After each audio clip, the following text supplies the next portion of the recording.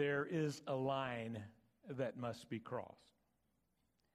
There are moments in our life that are defining moments. And because we have a gracious and good God, He often engineers those defining moments for us. There's a well-known defining moment in Texas history. You no doubt remember. March 1836. There were 189 Texians that were barricaded in the Alamo. They were surrounded at that moment by 6,000 of Santa Anna's army, complete with cannons and artillery. Colonel William B. Travis, not a military man, simply a 26-year-old lawyer from Texas, was in command of the Alamo. His co-commander, Jim Bowie, wounded and very sick, lay in a stretcher nearby, but unable to be at his post. Growing up in West Texas, you didn't escape that story, and even most of us who from other places know about the line drawn in the sand, do we not? When I was growing up as a little boy, we reenacted it often in our backyard. We would get card tables and sometimes blankets out of the closet, pieces of plywood and cardboard, and we would build ourselves a fort, an Alamo. And unfortunately, the same guy got to be Jim Bowie every time. We had a guy in our neighborhood named Tommy who was on a first-name basis with the guys at the emergency room. And so his arm was always in a sling, or his shoulder, he several times when we were growing up, he broke his collarbone, or his foot was in a cast. And so it seemed like, and partly because he had a big rubber knife, he always got to be Jim Bowie. But sometimes I got to be William B. Travis. Not with a real sword, but one of those pieces of wood, with a little cross piece nailed onto it. And you remember the story, don't you? And Travis's speech. We all must die, he said.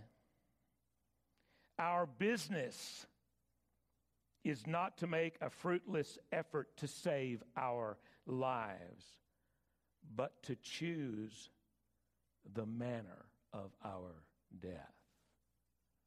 And after he said it, you remember what he did. Long and slow, he drew a line in the sand and challenged those men who were willing to stay and fight to defend the Alamo to cross that line. Jim Bowie had to be carried across on a stretcher. There was only one man.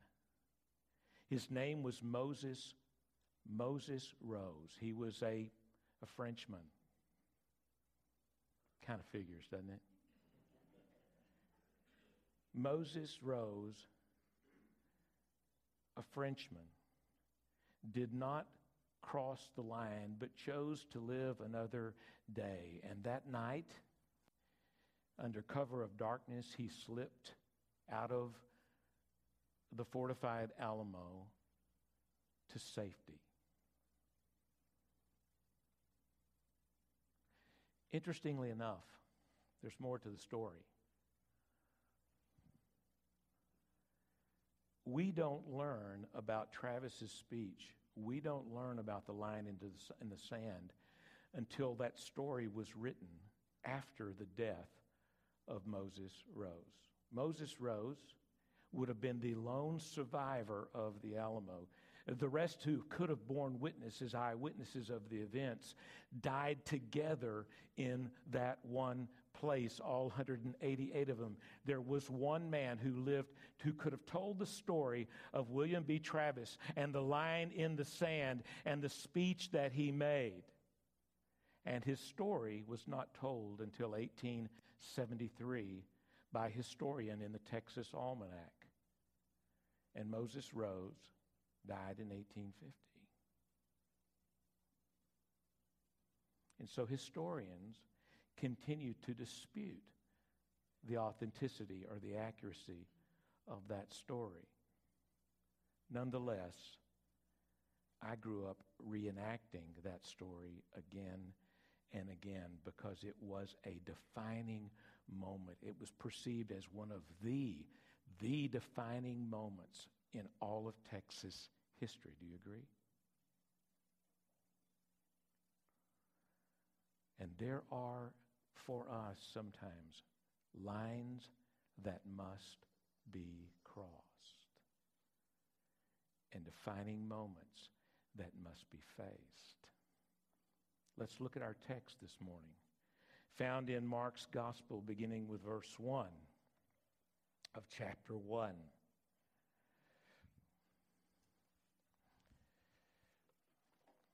Mark writes, "The beginning of the gospel of Jesus Christ, the Son of God, as it is written in Isaiah, the prophet, Behold, I send my messenger before your face, who will prepare your way. The voice of one crying in the wilderness, prepare the way of the Lord.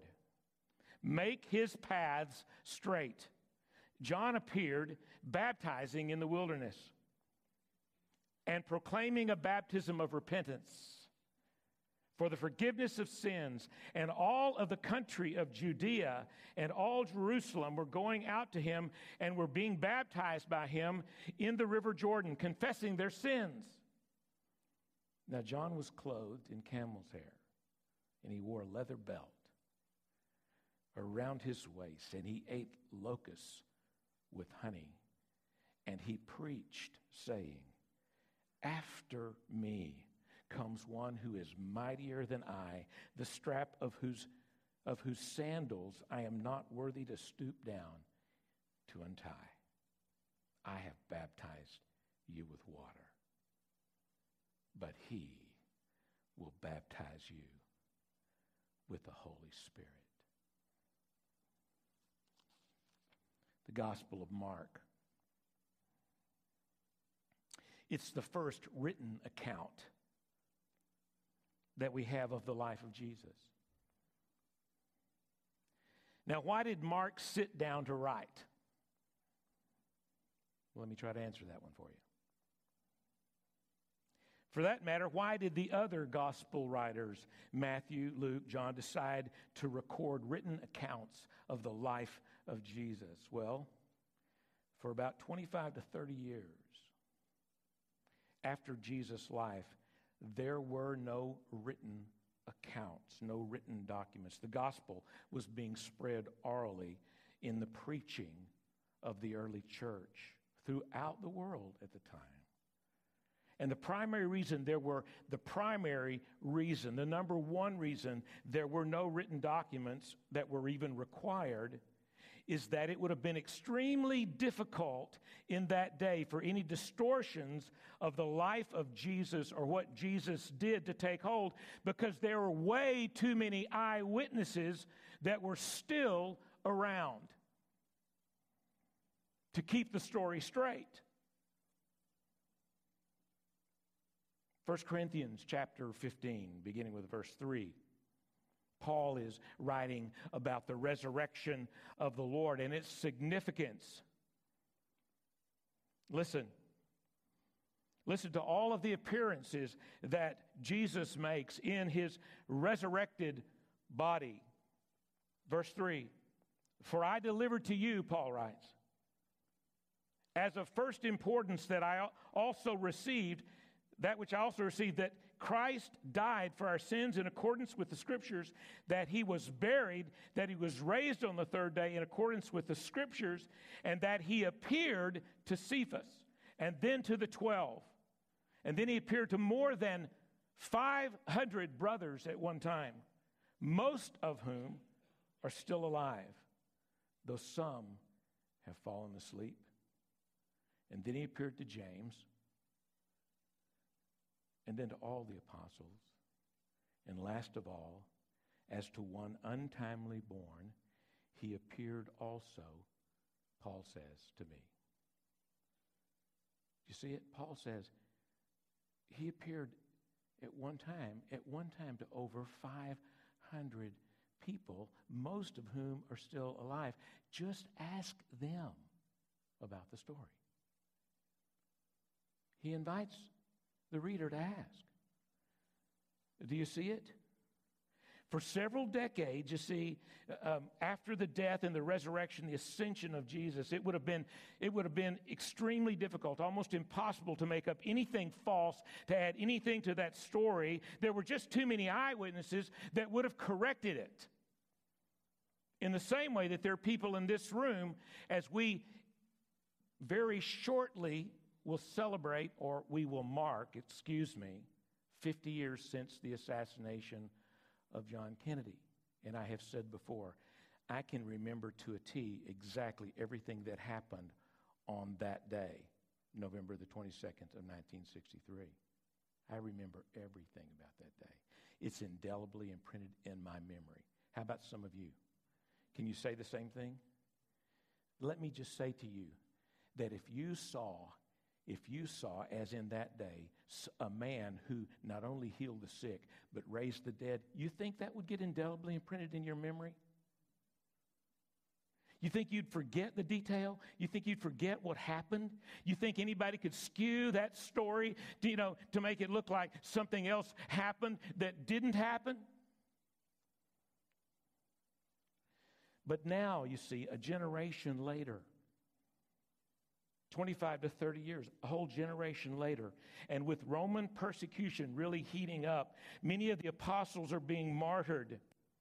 You know what the New Testament word, the Greek word for a witness is?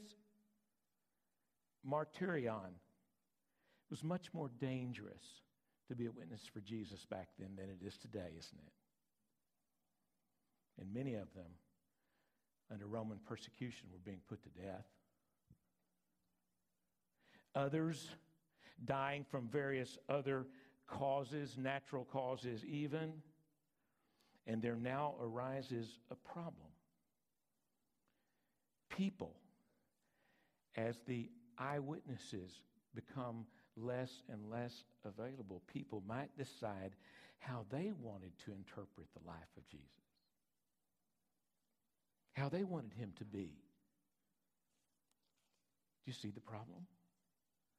In effect, they might make up a Jesus of their own and lose the connection with the real Jesus, the historical Jesus.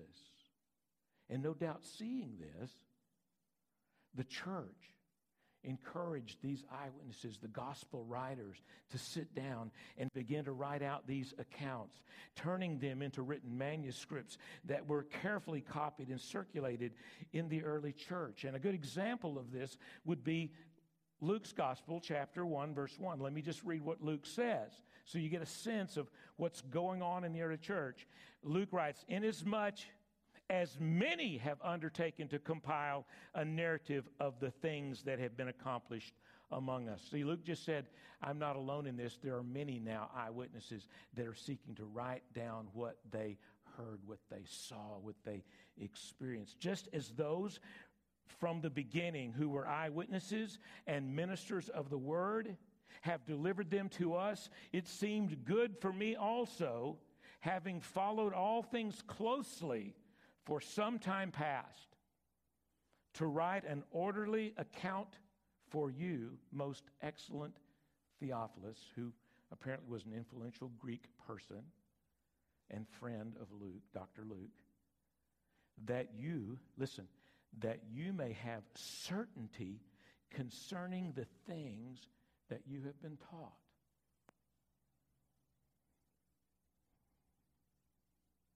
So Matthew, Mark, Luke, and John have done for us what they've done for us. They've woven together this picture, this accurate picture of Jesus, not a made-up Jesus, not a Jesus of someone else's invention, but as eyewitnesses, they have recorded for us who Jesus actually was and is.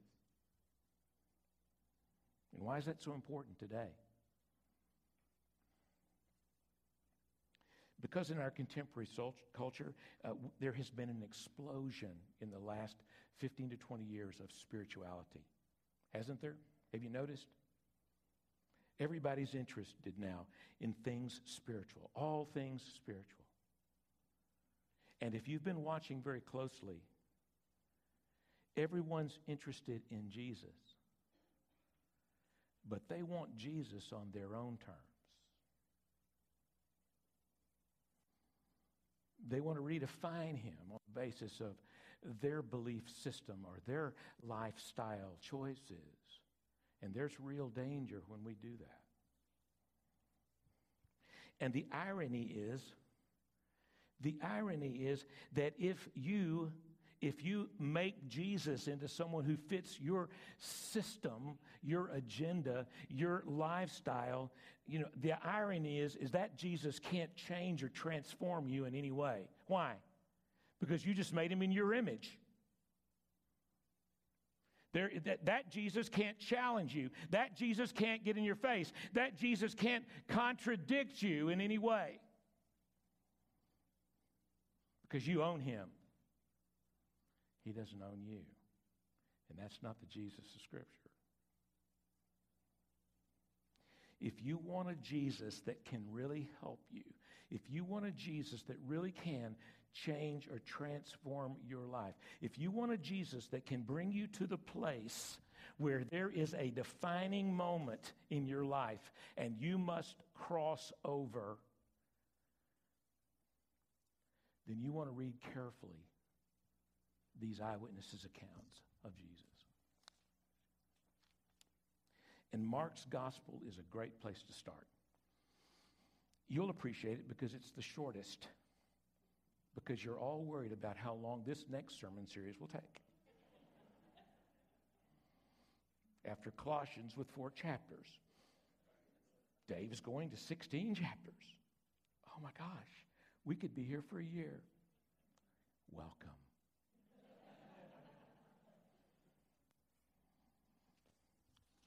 Mark's gospel is not just the shortest, but I like what Tim Keller says. In Mark's gospel, you get the naked, unadulterated, undistilled, straight up real Jesus. That's what I call Jesus, the raw footage.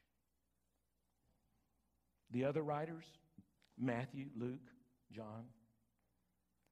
Well, Matthew and Luke had Mark's gospel to look at when they wrote theirs. And so their gospels are expanded versions and with longer descriptions of Jesus and more of his teaching material and more of his parables recorded. Mark is shorter.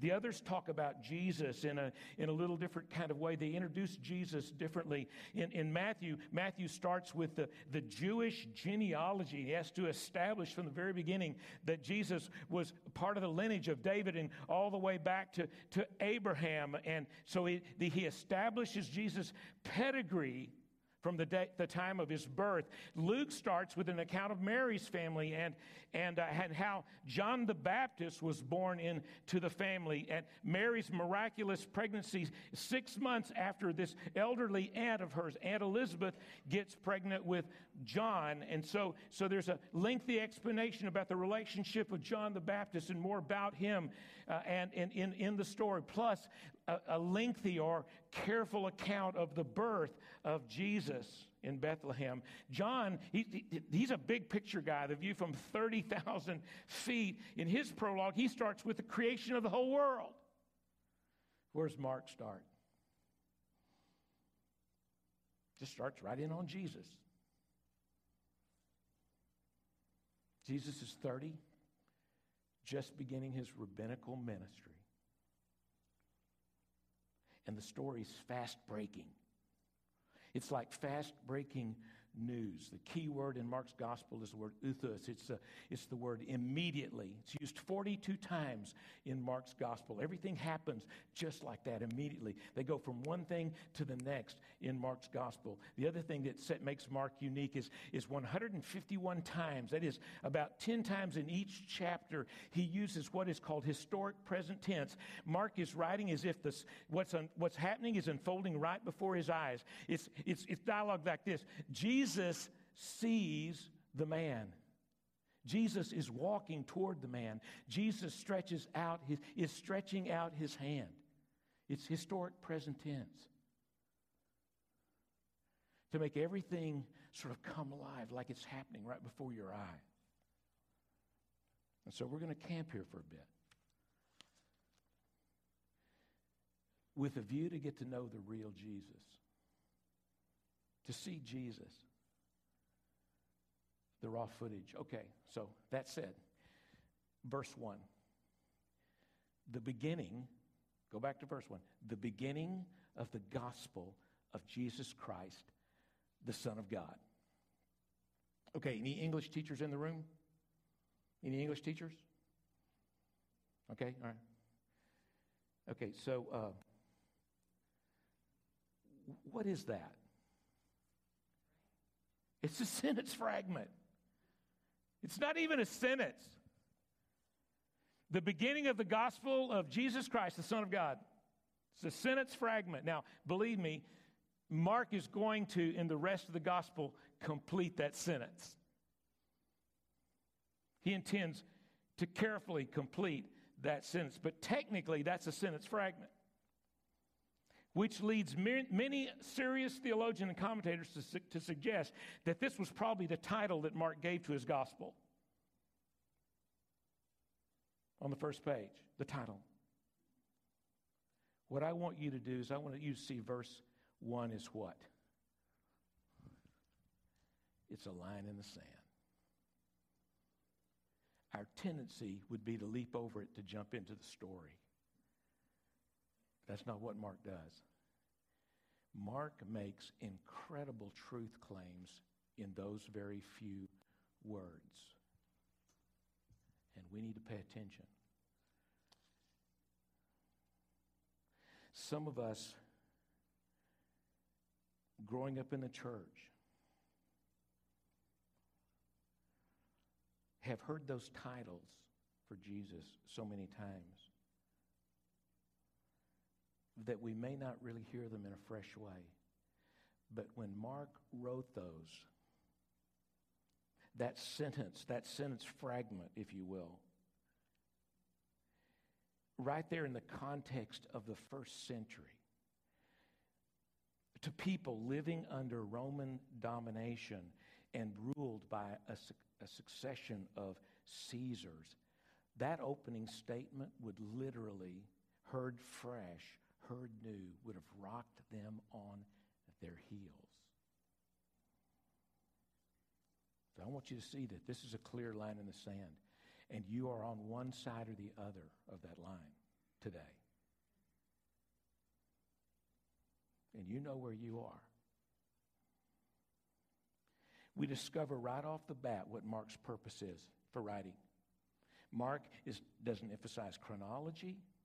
He's not interested in some careful timeline like Luke is. There are very few references to other historical events that are taking place at the same time that Jesus is living in the first century world.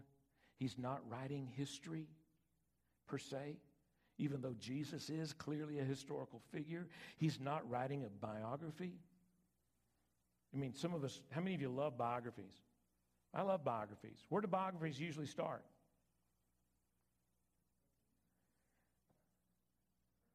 Birthdays. The birth. And then tells you something about the early childhood and those experiences that might have been formational experiences, growing up, and about education and all those things. And there's nothing in Mark about any of that. This is not biography. What is it? He says the beginning of the gospel. The gospel. That's what he's trying to accomplish. That's the key word. Now, the word you may be familiar with. The word in the original language is euangelion. Euangelion. It's a formation or combination of two words. Eu, which means good or joyful, and angel, the word message or messenger. So it means good news, if you will. Now, it was used in that day in a military context. Let me just kind of set this up for you, okay? Okay, when a city was threatened by invasion, an army is marching toward the city. Before that city came under siege, the army from that city would form and would be sent out to engage the enemy in battle, to protect their homes and their families from certain harm, from a city that could be pillaged and surviving families carried into captivity. And so the troops, the men of that city, the able-bodied men were assembled together, and they opened the gates and they went out to fight, to engage that foreign army, the enemy, in battle. And if they were successful, if they won the day, if their enemy was defeated, then immediately after the battle, a messenger was dispatched, a runner, someone swift of foot, to deliver what? The good news, the joyful, victorious news that would cause a celebration to break out through all of the city. Why? Because their lives were saved. Their future, at least for their immediate future, was secure. And that message delivered by a swift runner was called an euangelion. The good news. The great news. The gospel. This is exactly what Mark is saying. This is the first profound thing that he says, which indicates to us what his purpose really is. From the first sentence, Mark is shouting a proclamation of great victory. That the battle has been won for us. By an army? No. By one man. Jesus. He doesn't care about careful chronology, historical events. It's not a biography. This is, according to Paul, a life-changing proclamation of good news. So, who is this one-man army, if you will? Who takes on all of our enemies, all of which will be exposed in later chapters in Mark's gospel, one by one? Who is it that takes on all of our enemies? Who is this man who has won the victory, who has given us back our lives, who has given us our freedom? Mark says, Jesus Christ. Now, some of us grew up in church, right?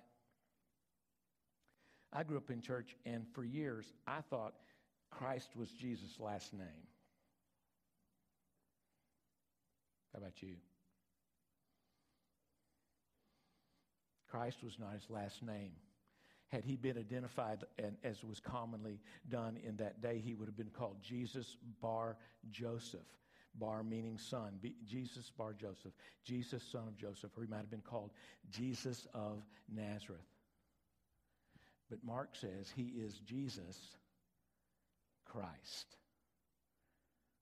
The word Christos, the Hebrew translation is what? Messiah. This is an unbelievably bold claim, folks. Coming right out of the blocks, Mark makes a statement that would have, in the first century, to an audience of Jew or Gentile, hearing that proclamation for the first time, it would have rocked their world. It would have set them back on their heels. It would have astounded, disrupted, caused dismay. He is, Mark says, Messiah. He is the one who has been written about for centuries by the prophets. He is the one that we have been singing about, that we have been looking for centuries. This guy from this little backwater town of Nazareth is Israel's king. He is the king. It's an incredible claim. And then he adds to it. He says, and he is the Son of God. What does that mean? As we're going to see in Mark's gospel, the religious leaders knew exactly what that meant. So whenever Jesus was talked about as the Son of God, what did they do? They picked up stones. They wanted to kill him because they saw it clearly as a claim that Jesus was God himself, come in the flesh. Do you see what Mark just did for us? I mean, the first few words out of his mouth, he draws the line in the sand. What do you believe about this man?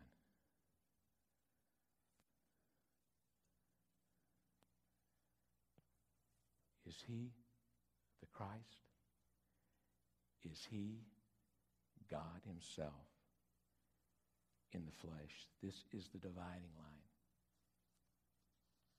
I want to close just giving you one more thought. Okay, so Dave, how do we come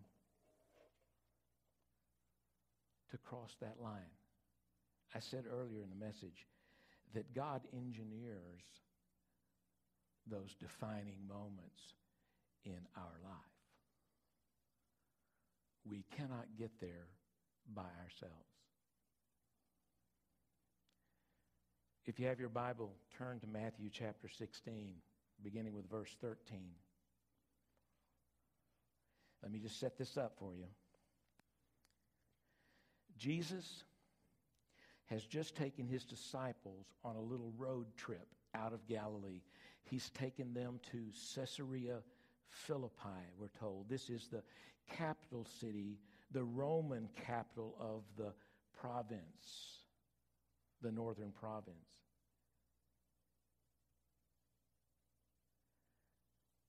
Caesarea, named for the Caesars. And what do you find there in Jesus' day? That the city would have been decorated. Everywhere you looked, you would have seen statues to the Greco-Roman gods of the day. All these gods everywhere around you. And Jesus takes them on a tour of the city. And once they have seen the city, he stops and listen to what he says. Now, when Jesus came into the district of Caesarea Philippi, he asked his disciples, listen, who do people say that the Son of Man is? And they said, some say John the Baptist, others say Elijah, and others Jeremiah, or one of the prophets. He said to them, listen, who do you say that I am? And Peter shot up his hand. Nah, Peter didn't ever shoot his hand up. Peter just spoke for everybody. Peter said, you are the Christ, the Son of the living God. The very same things Mark says in the opening audacious and bold claim about who Jesus is. You are, Peter said, Messiah. You are the Son of the living God. Now read on. Verse 17, you really need to pay attention to this. Verse 17, and Jesus answered him, blessed are you, Simon Bar-Jonah, Simon, son of Jonah. For flesh and blood has not revealed this to you, but my Father who is in heaven.